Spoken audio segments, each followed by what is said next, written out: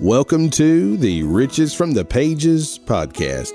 Ephesians chapter 3, verse 8 is the charge verse for our podcast and radio broadcast ministries.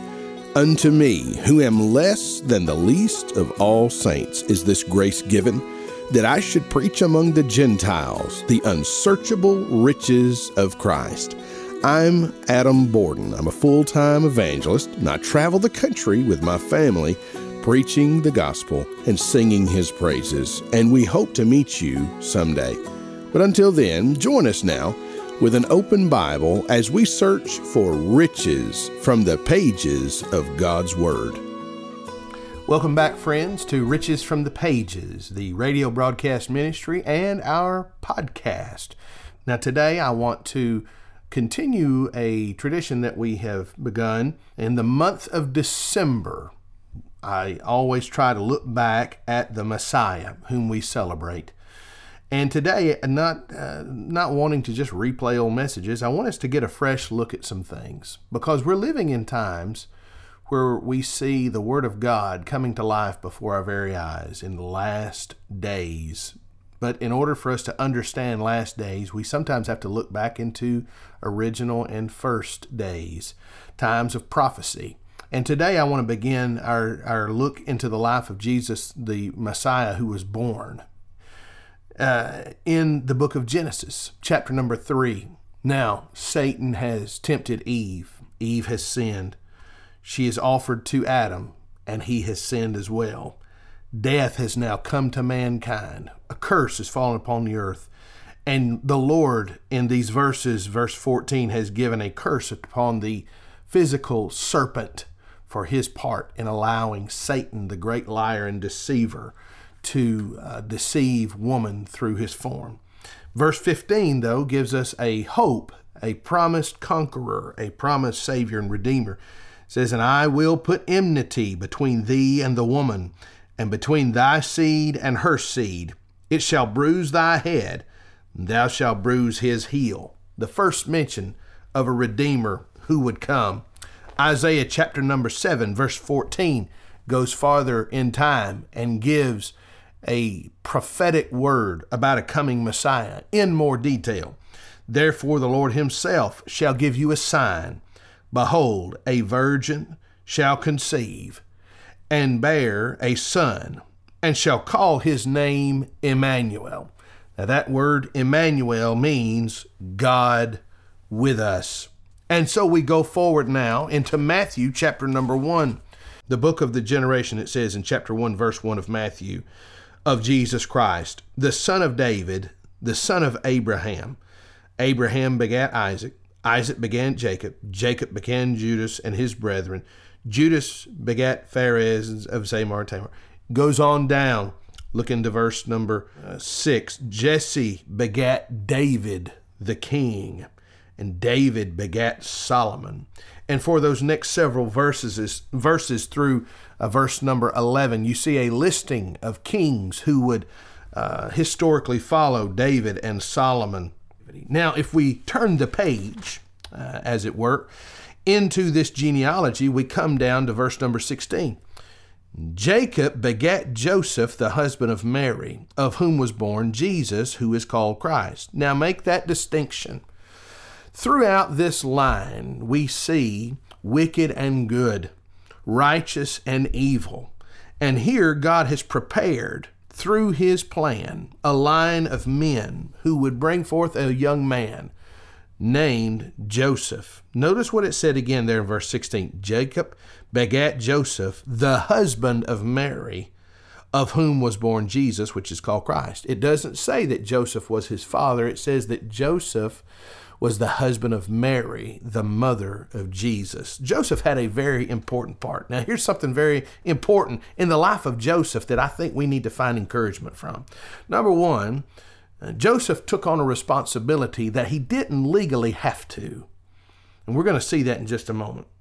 But Joseph came from a long line of good and bad, wicked and righteous, evil and righteous. And so that should give us hope. Not everyone was born off of a church pew. Not everyone has been to Sunday school all their life. Not everyone was raised in a Christian home. But no matter what, God can take someone who chooses Him and chooses to be obedient and chooses to follow the Word of God, and He can use that person. He can use somebody like Joseph, who was of a line of men who had such wickedness as sacrificing of their own children through the fires of Molech, that post-birth abortion, if you will. And then again have men who were wise like Solomon and King David even in their heritage way on back. And He can take that line. Heard the old preacher man say it this way. God can take a crooked stick and draw a straight line in the sand. Now, that's interesting. Now, I want you to look at verse number 17 with me just for a moment. So all the generations from Abraham to David are 14 generations. And from David until the carrying away into Babylon are 14 generations. And from the carrying away into Babylon unto Christ are 14 generations. That's interesting. Now, I'm no expert in Bible numerology. I know some men who are very wise in it. My preacher friend, the distinguished Brother Howard Payne, excellent Bible numerologist. He would point out to us, as would have in years gone by, the late, great Ed Vallow, who was a tremendous prophecy preacher and numerologist. He would point out that there is the number 14 given 3 times in this verse number 17. Now 3, that divine number, that number of the Trinity, Father, Son, Holy Spirit. That number 14 is the number of deliverance. And so if we went by the numerology that's given to us according to the genealogy of Jesus Christ, we would see that Jesus the Messiah came as a divine deliverer through His generations.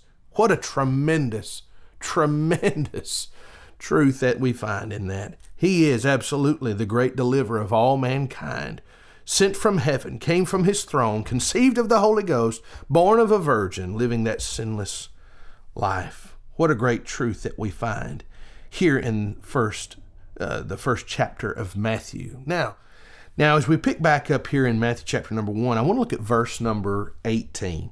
It reads this way in your King James Bible. Now, the birth of Jesus Christ was on this wise, when as His mother Mary was espoused to Joseph before they came together, she was found with child of the Holy Ghost. Then Joseph, her husband, being a just man and not willing to make her a public example, was minded to put her away privily, or as we would say, privately. But while he thought on these things, behold, the angel of the Lord appeared unto him in a dream, saying, Joseph, thou son of David, fear not to take unto thee Mary thy wife, for that which is conceived in her is of the Holy Ghost. And she shall bring forth a son, and thou shalt call his name Jesus, for he shall save his people from their sins. Can you imagine being Jesus in a society? Now, our society is so lax now, and our society is so wicked now, as a general rule. 2 people who are not even approaching wedlock could come up in a situation where there is a child on the way, and the outcome, might be despisable and wicked. But here, in this society, especially among the Hebrews, when a man and a woman, a young woman, were betrothed, they were brought together through a promise of marriage, an engagement, if you will. It was at that time a tremendous disgrace. It was a shame. It would cause legal action through the law of the Hebrews, the Levitical law. She would be stoned if she was found with child. And Joseph, if he he faced some hard decisions. And because he loved Mary, he chose not to put her away, not to divorce her, for one thing, out and break off the betrothment, which to Hebrews was just as good as being married. But he said, no, I'll love her. I will love her anyway. And I believe that's evidence that God's plan put a man like Joseph in the life of Mary. God's plan put a man like Joseph who would stand by her, even in the face of public ridicule, and what he could not trust was propriety and purity on her part. What a tremendous example. Grace, mercy, forgiveness. God knows what he's doing, does he not? I think that also is a example to any young people who are considering marriage. Don't just take somebody because they like you. Don't just take somebody because you enjoy some laughter together or you're attracted to each other. Choose upon character. Choose upon godly, righteous character. And so the angel of the Lord, that's another topic for another time. Don't get me started on the angel of the Lord, gives Joseph an assurance. Don't be afraid, Joseph, to take Mary as your wife. Don't be afraid to go ahead as planned, because this is not what it seems to society. This is God ordained. This is the promise that Isaiah spoke about in chapter 7:14. Joseph would have known the prophecies. Every young Hebrew girl knew the prophecies, and so they kept themselves in purity of that bloodline, just because of the possibility that the Messiah might come through their life. And so Joseph knew the prophetic implications. He knew the promises of God that were kept. And so it was unsettling, yes. But can you imagine an angel, the angel of the Lord, appearing to you? That's unsettling as well. But he said, don't worry. This is of God.